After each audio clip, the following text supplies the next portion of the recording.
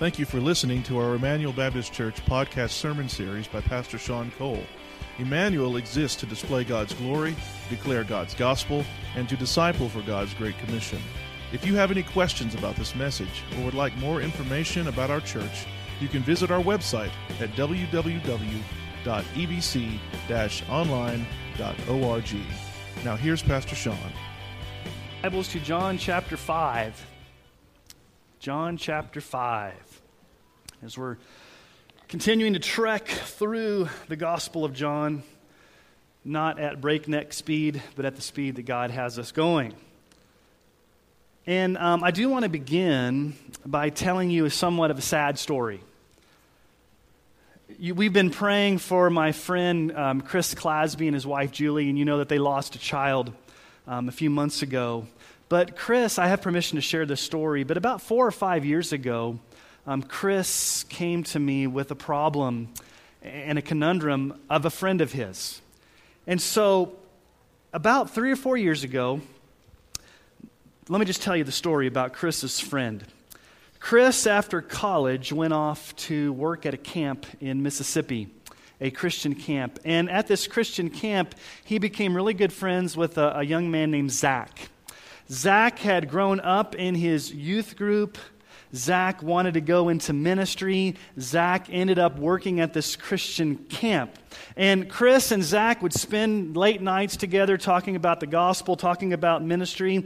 And then after college, Zach went on staff at Capitol Hill Baptist Church in Washington, D.C. If you know anything about Capitol Hill Baptist Church, that's the church where Mark Dever is the pastor. He's the one that puts on the Together for the Gospel conferences that we go to every other year. And so this young man, Zach, was on staff as a pastoral intern at Capitol Hill Baptist Church for about 3 years.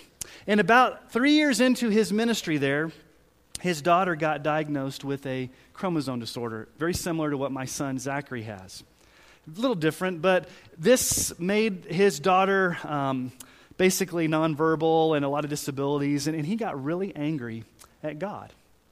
And so he went on this journey of exploration, and basically, after about a few months, he rejected Jesus Christ and became an atheist. He had to go before his church of about 600 people, and he had to stand before them at a members' meeting and confess that I am your pastor, one of your pastors, but I'm no longer a Christian. I have denied Christianity. I am now an atheist, and the church had to vote to rescind his membership as a pastor, and even as a pastor. And so this really bothered my friend Chris, because he called me and said, he told me this whole story. He said, how do you process this? How do you process someone who was called to ministry at a young age, who worked at a Christian camp, who was on staff for 3 years at a church, in a position of being a pastor, and now is an avowed atheist? How do you deal with this? How do you come to grips with this? Is there a category for this? It really had him puzzled. And as I listened to the podcast where Zach explained his journey out of Christianity into atheism, I pray that this is not the end of the story. I pray that he's a prodigal that God will call home. And here's the hard thing, his wife's still a Christian. And so it's a lot of turmoil in his family. And so I pray that the chapter's not closed on Zach's life, and that the Lord brings him back to repentance, and that through this journey of exploring atheism, he will see how empty and how dead and how lifeless it is, and he'll come to faith in Christ. So here's a huge question for you this morning. How do you know you're saved? How do you know you're saved? Or let me ask it a different way, maybe a negative way. What characterizes an unbeliever? What are the marks of a hypocrite or somebody who's playing like they're a Christian? There's an ultimate answer from our passage of Scripture this morning, and it's basically you don't accept the overpowering testimony of Christ. John 1:11 says this, He came to his own, but his own people did not receive him. If you remember from last week where we are in John, he healed a man that had been disabled for 38 years. This man didn't thank Jesus. He went on his merry way. But then the Pharisees, the Jewish leaders, were very upset with Jesus because he healed on the Sabbath day. And they claimed, or they laid this charge against Jesus that you claim to be even equal with God. And if you remember last week, Jesus said, as a matter of fact, I am equal with God. I do have authority to heal on the Sabbath. I'm so equal with God that I'm doing the works of the Father. I have the ability to give spiritual life to dead people, and the Father has given me all authority to judge the living and the dead. That's what we saw last week. But Jesus knows that these Jewish leaders have dead, stony hearts. They're hard-hearted. They don't want to hear. They're wrapped up in tradition. They're wrapped up in legalism. They're wrapped up in this man-made system, and they can't see Christ right in front of them. So Jesus knows this, and he knows that they know the Old Testament. And the Old Testament says, if somebody's going to come and make a claim, there has to be the establishment of at least 2 or 3 witnesses to establish the validity of that claim. Deuteronomy 19:15. A single witness shall not suffice against a person for any crime or for any wrong in connection with any offense that he's committed. Only on the evidence of 2 witnesses or of 3 shall a charge be established. That's the Old Testament law, 2 or 3 witnesses. Jesus knows this. So like a good lawyer, he's going to enter into the courtroom with these Jewish leaders, and he's going to bring forth 4 witnesses. 4 expert witnesses into the courtroom to prove that he indeed is the Son of God, that he has the authority to be equal with God. And here's the sad thing about it. These Jewish leaders are going to be blinded. They're going to be hardened. They're going to be rebellious. Here's the thing. They think they're religious. They think they're saved. They think they've got it all figured out, but yet they're lost. So before we answer the question of how do you know you're truly saved, or what characterizes the life of an unbeliever, let's just first look at these 4 expert witnesses that Jesus brings in. So here's witness number 1 into the courtroom. Jesus brings witness number 1. Witness number 1 is John the Baptist. Let's pick up in chapter 5, verse 31 through 35, and see this unfold. Jesus says, if I alone bear witness about myself, my testimony is not true. There is another who bears witness about me, and I know that the testimony that he bears about me is true. You sent to John, that's John the Baptist, and he has borne witness to the truth. Not that the testimony that I receive is from man, but I say these things so that you may be saved. He was a burning and shining lamp, and you were willing to rejoice for a while in his light. Witness number 1, John the Baptist came. John the Baptist was the prophet. John the Baptist was the voice in the wilderness. He was the burning light. You guys came and investigated him. He's witness number 1, John the Baptist. Here's witness number 2 Jesus brings into the courtroom. The actual works of Christ himself. Look at verse 36. Here's witness number 2. But the testimony that I have is greater than that of John, for the works that the Father has given me to accomplish, the very works that I am doing, bear witness about me that the Father sent me. So John the Baptist is good enough, but let me give you a greater witness. The greater witness is the acts I'm doing myself. I'm doing miracles. I'm doing healings. I'm doing exorcisms. I'm doing all of these great works. That should be enough witness. That should be enough testimony that I indeed am equal with God. But if that's not enough, let me bring the 3rd witness into the courtroom. So here's the 3rd witness, the voice of the Father. Look at verse 37. And the Father who has sent me himself borne witness about me. His voice you've never heard, his form you've never seen, and you do not have his word abiding in you, for you do not believe the one whom he sent. The Father's voice. Now, where did they hear the Father's voice? Most probably at Jesus' baptism. You remember when Jesus was baptized? There was the voice that came from heaven. Matthew 3:17, and behold, a voice from heaven said, this is my beloved Son, with whom I am well pleased. They saw Jesus in the flesh getting baptized by John the Baptist, and they heard the voice from heaven calling down to Jesus saying, this is my beloved Son, and they're still not believing it. As a matter of fact, notice what it says there in verse 37. It says, his voice you've never heard. Never heard it. In the Greek tense, that really is a prolonged, stubborn refusal to hear God's voice. But then there's witness number 4. if you don't believe John the Baptist, if you don't believe my works, if you don't believe the voice of the Father, let me give you a permanent, unquestionable witness. Here's the fourth witness, the Old Testament Scriptures themselves. Look at verse 39. You search the Scriptures because you think that in them you have eternal life, and it is they, the Scriptures, that bear witness about me. Yet you refuse to come to me that you may have life.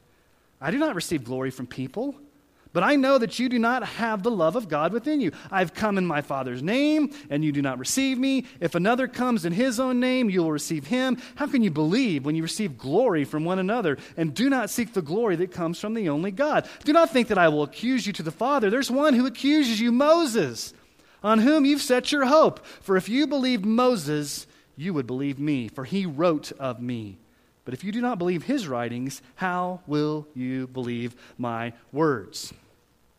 We're going to spend a lot of time next week on that one passage. You diligently search the Scriptures in order to find eternal life. It is they that bear witness about me. Here's the point. The entire Old Testament's about Jesus. We're going to look at that next week. I felt like we need to spend a whole other week on that topic. But here's the issue. These Jewish leaders are doing the right thing. They're reading their Bibles. They're studying their Bibles. They're trying to find eternal life. They just don't realize that everything points to Jesus. All the Old Testament prophecies point to Jesus. As a matter of fact, he says, listen, your hero, Moses, is the one that's going to condemn you. Your hero, Moses, the guy that you look up to, the guy that wrote the law, the guy that came from Mount Sinai, the one who's the greatest hero in the Old Testament, he is condemning you. He's accusing you because he wrote of me and you're not believing. If you don't believe Moses, you're not going to believe me because Moses was very clear that he was talking about me. Moses predicted there would be a day when an ultimate prophet would arise. In Deuteronomy 18:15, Moses says, the Lord your God will raise up for you a prophet like me from among you, from among your brothers. It's to him you shall listen. There's going to be a prophet that's going to raise. You need to listen to him. Deuteronomy 18:18, just a few verses down. I will raise up for them a prophet like you from among their brothers, and I will put my words in his mouth, and he shall speak to them all that I command him. Jesus Christ is none other than this prophet that Moses predicts is going to come. Now, how do I know that? Well, you have to go to Acts chapter 3 and read Peter's sermon. Peter explains that Moses was talking about Jesus. So we're going to talk a little bit about that next week, about how Jesus is the center of the entire Bible. But here's the astonishing thing about this. These Jewish leaders, with four overwhelming, overpowering evidence staring them right in the eyes, are refusing to believe it. How can you argue with John the Baptist? How can you argue with the miracles Jesus is doing? How can you argue with the voice coming from heaven? How can you argue with the Old Testament Scriptures prophesying about Jesus? I mean, it's airtight, right? Undeniable. Case closed. These four witnesses should have been enough. But I want to draw your attention to their response. Look at verse 37. His voice you've never heard. Verse 38, you do not believe the one whom he has sent. Verse 40, you refuse to come to me that you may have eternal life. Verse 43, you do not receive me. Verse 47, how will you believe my words? It's an outright refusal to come to Christ as Savior and Lord in the face of overwhelming evidence. Now, Jesus was addressing a historical issue that's unrepeatable, okay? None of us here ever saw John the Baptist, so none of us here ever saw Jesus getting baptized and heard the voice from heaven. None of us here saw Jesus performing his works. The only thing that we have are the Scriptures themselves. But what this illustrates for us with these Jewish leaders, I think, is an abiding principle that characterizes those who think they're religious, those who think they're saved, those who think they're good with God but are not. They're false converts. They're unbelievers. They're not truly saved. Go back to verse 24. We looked at this last week. What does verse 24 say? It's the key to the entire chapter 5. Truly, truly, I say to you, whoever hears my word and believes him who sent me has eternal life. He does not come into judgment, but has passed from death to life. So here's what I want us to do this morning. I want us to explore 3 characteristics of those who may think they're okay with God, but who are in fact unbelievers. 3 characteristics of those who think you're okay. I'm okay with God. I'm pretty religious, but in fact you're not. Here's number 1. The number 1 characteristic. You may read the Bible, but God's Word does not dwell in you. Now, let me explain this. Look at verses 37 and 38. And the Father who sent me has himself borne witness about me. His voice you've never heard, his form you've never seen. Look at verse 38. And you do not have his word abiding in you, for you do not believe the one whom he sent. Present tense, you do not have his word continuously, ongoingly, as a lifestyle abiding in you. You don't have his word living in you. Now, when you have a sickness, when you have an illness, what do you normally do if you're a normal person? Some of you just wait forever before you go to the doctor. If you're a normal person, what do? You go to the doctor. And what does the doctor do? The doctor runs a bunch of tests to diagnose the problem, right? He does a diagnosis. Okay, we have a doctor here this morning. We have a doctor in the house. Okay, it's not Dr. Soper. I don't know if he's here. We don't have a doctor. That's not the doctor we're talking about. This is the doctor. The Scripture is the doctor, and the Scripture is going to do some diagnostic work this morning. As a matter of fact, the Bible calls this a sword, or to put it more in doctor terms, let's just call this a surgeon's scalpel. What does a surgeon's scalpel do? It probes, it penetrates, it cuts away to make you better. Hebrews chapter 4, 12 through 13 says this, For the word of God is living and active, sharper than any two-edged sword, piercing to the division of soul and of spirit, of joints and of marrow, and discerning the thoughts and intentions of the heart. And no creature is hidden from his sight, but all are naked and exposed to the eyes of him whom we must give an account. So the Scripture does a diagnostic work of digging deep into our hearts. So let's ask, like a good doctor, some diagnostic questions to help you understand your spiritual condition this morning. Let's just ask some questions. Does the Word of God take root in your life? Is God's Word abiding in you? Are you not just reading the Bible? Anybody can read the Bible. But is the Bible taking root into your heart? Is it changing the way you think? Is it changing the way you live? Are you living under its authority? Is it, as Jesus says here, is it continually abiding in you? Is it transforming you? Joshua 1:8 says this, This book of the law shall not depart from your mouth, but you shall meditate on it day and night, so that you may be careful to do according to all that is written in it. For then you will make your way prosperous, and then you will have good success. Do you meditate on the Scriptures day and night? Do you let it sink down deep into your heart, and do you obey all of it? Does the Scripture take root in your heart? Is it abiding in you? Are you meditating on it? Are you living under its authority? Are you living it out in practical ways in your life? Psalm 1 through 2. Blessed is the man who walks not in the counsel of the wicked, nor stands in the way of sinners, nor sits in the seat of scoffers, but his delight is in the law of God, and on his law he meditates day and night. Do you delight in God's Word? Are you excited about God's Word? Do you not just read it, but do you meditate upon it? Do you memorize it? Do you let it sink deep into your heart? Or does it transform the way that you live?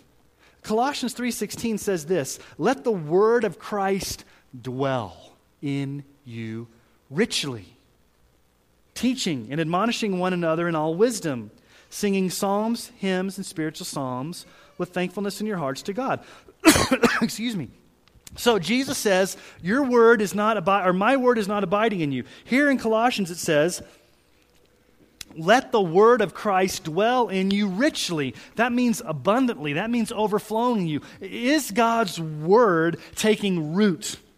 Not is, hey, I read 2 verses today and that was cool. Is it abiding? Is it living? Is it taking up residence in you so much so that it transforms everything that you do? That's a mark of a true believer. Romans 12:2. Do not be conformed to this world, but be transformed by the renewal of your mind, that by testing you may discern what is the will of God, what is good and acceptable and perfect. So the Bible helps transform your mind. So let me give a warning this morning, especially to our children and youth who grow up in this church. I know for a fact that almost all the children and youth that grow up in this church, you know your Bible.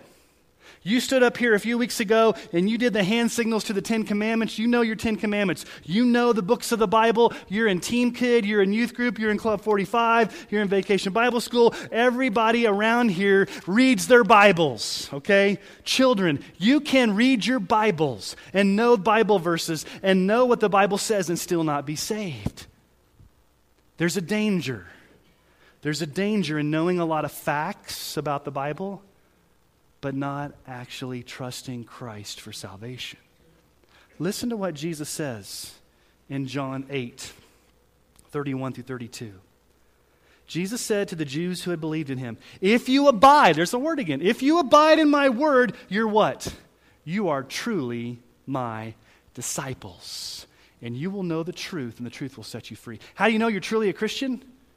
His word abides in you, and you abide in his word. You listen to Jesus. You hear his voice in the scriptures. You follow him. You trust him. You love him. And this Bible takes up residence in your heart. Listen to a warning from 1 John. 1 John chapter 2, 4-5. Whoever says, I know him, but does not keep his commandments is a liar, and the truth is not in him. But whoever keeps his word, in him, truly the love of God is perfected. By this we may know that we are in him. Now, I'm going to ask you a question. You may be offended by this question, but are you a liar? I'm not asking the question. The Bible's asking the question. What's a liar? A liar is someone who says, I know God. I know Jesus. I know the books of the Bible. I know all these things. But what does the scripture say? You do not obey the Bible. You do not keep his commandments. You do not live in the authority of his word. Most of you have probably seen the movie God's Not Dead. The Newsboys do the music for God's Not Dead. Now, most of you, probably everybody knows who the Newsboys are, right? Okay, I went to a lot of Newsboys concerts when I was a youth pastor, but I don't know if you know this about the Newsboys. The founder of the Newsboys actually came out years later as an atheist. Okay? So in the early 90s, late 80s, when Newsboys was forming, George Perdikis was the one who helped found the Newsboys in Australia. And he started playing and going on tour, and they went on tour with Whiteheart, if you remember Whiteheart back in the day. Those of you are like, who's Whiteheart? Go back and listen to some classic Whiteheart from the early 90s. Just good stuff from the early 90s. But listen to what he had to say. He had a problem with holiness. Quote, in his own words. And he wrote an article in Pathos.com. He said, I always felt uncomfortable with the strict rules imposed by Christianity. All I wanted to do was create and play rock and roll. So he left the band. And the issue for him in leaving the band was he didn't want to obey what the Bible said about holiness. And eventually he explored astronomy and other things, and in the late 90s he became an avowed atheist. And so it's just amazing to me that these people that are forming Christian bands, going to Christian schools, even being pastors, who then come out later and say, that was all a sham, I'm an atheist now. And a lot of times it's because they did not want the Word of God to influence or direct or guide their life. So let me just say this positively, and then let me say it negatively. Positively, one of the key distinguishing marks of a true believer is this: God's Word abides in you so that your entire life is shaped by the Scriptures, positively. That's one of the key characteristics of a believer. Negatively, let's say it negatively. One of the key distinguishing marks of an unbeliever, of someone who may be faking it, of someone who's a hypocrite, is that you may read the Bible, but the Bible is not taking root in your life. It's not shaping how you live, and you could care less about what the Bible says. You may give lip service to it, but you don't live it out in all aspects of your life. Okay, so that's number one. Let's look at number two. You may know about God, but his love does not abide in you. Look at verse 42. What does Jesus say? But I know that you do not have the love of God within you. You don't have God's love in you. Now, earlier he said you don't have God's word in you. Now he says you don't have God's love in you. You don't have God's word in you. You don't have God's love in you. Again, it's in the present tense. You see, there's a huge difference in knowing about God and then actually loving God. What's the greatest commandment? What did Jesus say in Mark chapter 12, 28 through 30? One of the scribes came up and heard them disputing with one another, and seeing that he answered them well, asked him, which commandment is the most important of all? And Jesus answered, the most important is, hear, O Israel, the Lord our God, the Lord is one. You shall love the Lord your God with all your heart, with all your soul, and with all your mind, and with all your strength. So, diagnostic question. Are you loving God with all of your heart, soul, mind, and strength? Not just giving lip service, not just talking about it. Do you actually love God deep down in your soul? Philippians 3:8, listen to what Paul says. Indeed, I count everything a loss because of the surpassing worth of knowing Christ Jesus my Lord. For his sake I have suffered the loss of all things and count them as rubbish in order that I may gain Christ. Key question. How do you show God you love him? Answer, right? Put a bumper sticker on the back of your car, right? Crank K-Love up really loud so that everybody knows. How do you show God you love him? Let's let the Bible answer that question for us. 1 John 5:3. For this is the love of God, that we keep his commandments. And his commandments are not burdensome. Now, let me just be very careful here to make sure you do not misunderstand me. I'm talking here about how do you know you're saved, not how do you get saved. How do you get saved? You are saved by grace alone, through faith alone, in Christ alone. You are saved by grace, by believing in Jesus Christ. It's not by works. You are saved by grace, by grace, by grace, okay? That's how you are saved. But once you are saved, how do you prove out your salvation? How do you demonstrate that you are saved? What's the fruit? What's the evidence? What's the outcome of that? It's a life of loving obedience to Jesus. Now, why do I use the word loving obedience? Well, Jesus tells us in John 14:21, whoever has my commandments and keeps them, he it is who loves me. And he who loves me will be loved by my Father, and I will love him and manifest myself to him. So, do you consistently, as a lifestyle, show your love for Jesus through obedience? Not just talking about it, not just thinking about it, but actually obedience. And it goes back to what? Obedience to his word, to his scripture. Are you living a life of obedience? Anybody can say they're a Christian. Anybody can show up on Sunday morning and act like a Christian. Are you loving Jesus and abiding in his word the rest of the week? Our friend Art Azurdia, who's preached here, was asked one time, how do you know if a person's saved or not? His answer is, well, we can't see into people's hearts, but there's two telltale signs that may help us. Time and the devil. And what do you mean by time and the devil?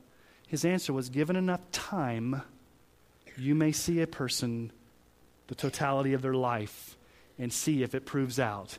The devil, how do they respond to temptation, and are they repentant? Not perfection, because all of us are going to be tempted. All of us are going to fall, but the question is, over the period of your life, is there evidence? And then when you are tempted by the devil and you do sin, is there repentance? If there's no repentance and there's no progression, it may be a telltale sign that you're not truly saved. Do you know the distance between heaven and hell? Anybody know the distance between heaven and hell? Some of you are like, okay, calculator, I don't know. Does the Bible tell? What's the distance between heaven and hell? Let me tell you, it's 16 inches. It's from here to here. It's from your head to your heart. There's a lot of people walking around that have head knowledge of who Jesus is, but they're not going to heaven.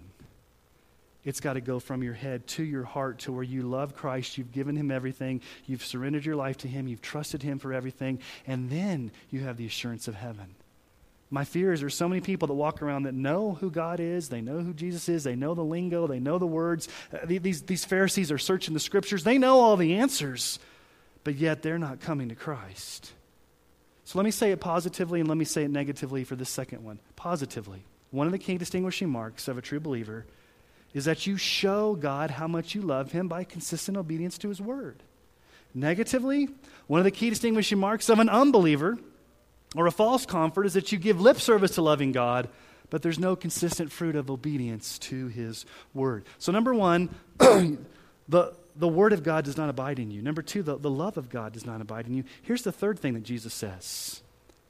You may act religious, but you seek self-glory. Look at verse 44. What does he say to these guys? How can you believe when you receive glory from one another and do not seek the glory that comes from the only God? I want to be religious. I want to appear good to my friends. I want to appear like I've got it all together. You're seeking self-glory. Later on in John chapter 12, verse 43, Jesus says about these same people probably, for they loved the glory that comes from man more than the glory that comes from God. What's the chief end of man? You should know it by now. The chief end of man is to what? Glorify God and enjoy him forever. What's the chief mantra of our culture? What's the culture say? The chief end of man, the ultimate purpose of man is to what? It's to glorify self and to enjoy this life in its temporary pleasures as much as I can get out of it. That's what this world says. Whereas Christianity says, no, the chief end of man is to glorify God, not self, and to enjoy him forever, not to enjoy the fleeting pleasures of this life. But see, here's the issue. These people were seeking the glory of self. You know, the Bible calls that selfish ambition. It's what can I make of myself? How can I promote myself? How can everything be about me? Selfish ambition. Listen to Philippians 2, verse 3. Do nothing from selfish ambition or conceit, but in humility count others more significant than yourselves. Okay, so let's ask some diagnostic questions here. Are you selfish? Are you conceited? Are you always thinking of yourself, putting yourself above others? Are you vain? Are you insecure that if other people are getting advanced, it's going to crush you? Are you selfishly absorbed in making everything about yourself? Has self-promotion and self-love and self-glory become an idol deep into your heart? Listen to what James says about self-glory or selfish ambition. James 3, 14 through 16. But if you have bitter jealousy and selfish ambition in your hearts, do not boast and be false to the truth. This is not the wisdom that comes from above, but is earthly, unspiritual, demonic. It's demonic. For where jealousy and selfish ambition exist, there will be disorder and every vile practice. What were these men seeking? It tells us very clearly. Verse 44, how can you believe when you receive glory from one another and do not seek the glory that comes from God? They're wanting to glorify each other, seeking glory, self-glory, selfish ambition, as opposed to seeking the glory of God. So let me state this positively and negatively again for this one. Positively, one of the key distinguishing marks of a true believer is that you humbly seek the glory of God instead of proudly seeking the glory of yourself. Negatively, one of the key distinguishing marks of an unbeliever or a false convert is that you have made selfish ambition a pride and an idol. So think about these descriptions that Jesus is giving to these people. You don't have, first of all, they didn't even believe the four witnesses. You're not believing John the Baptist. You're not believing my works. You're not believing the voice from heaven. You're not believing the scriptures. But by the way, number one, you don't have the word of God abiding in you. Number 2, you don't have the love of God abiding in you. And number 3, you have only self-glory and self-love abiding in you. So really everything's all about yourself, not the glory of God. And what happens when you do that? What is Jesus saying here? When you do that, you reject Jesus. You don't receive Jesus. You don't come to Jesus. You don't receive him. You don't believe him. You refuse to come to him. So what is your spiritual condition? Is it like these Jewish leaders? And so let me just say something. It is not an intellectual issue. It's a spiritual issue. It's not how much Bible knowledge you have, it's the condition of your heart. It's not whether you go to church. It's not whether you consider yourself to be a good person or that maybe you're spiritually minded. And it's not even if you claim to be a Christian. Many people can say with their mouth that they're Christians.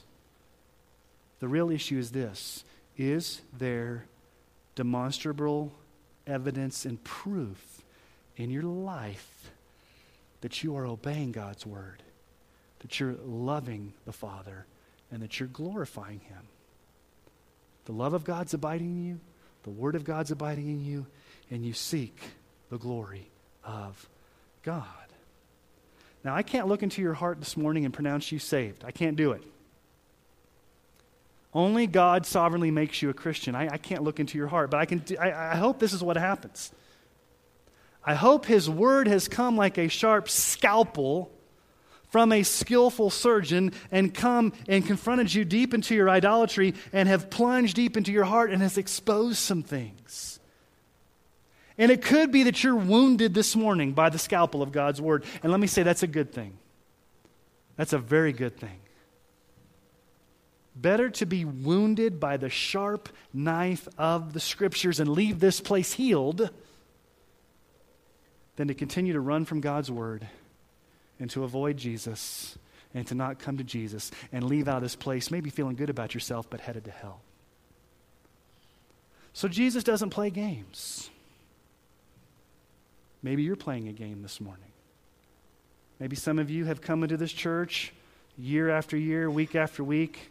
You put on a good front. Again, I can't look into your heart to know who you are and what your heart is, but I can say this: Jesus knows, and you can't fool him. And so as you've come into a corporate worship service under the preaching of the word, now's the time to make it right with God.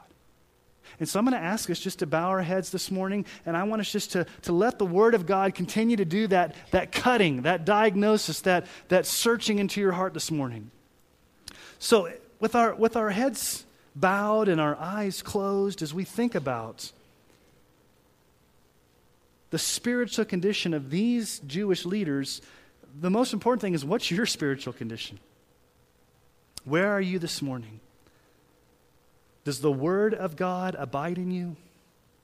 Does the love of God abide in you? And do you seek the glory of God instead of your own glory? I can't answer these questions for you. Only the Word of God and the Holy Spirit can. So would you spend some time in the quietness of this moment asking the Lord to search your heart?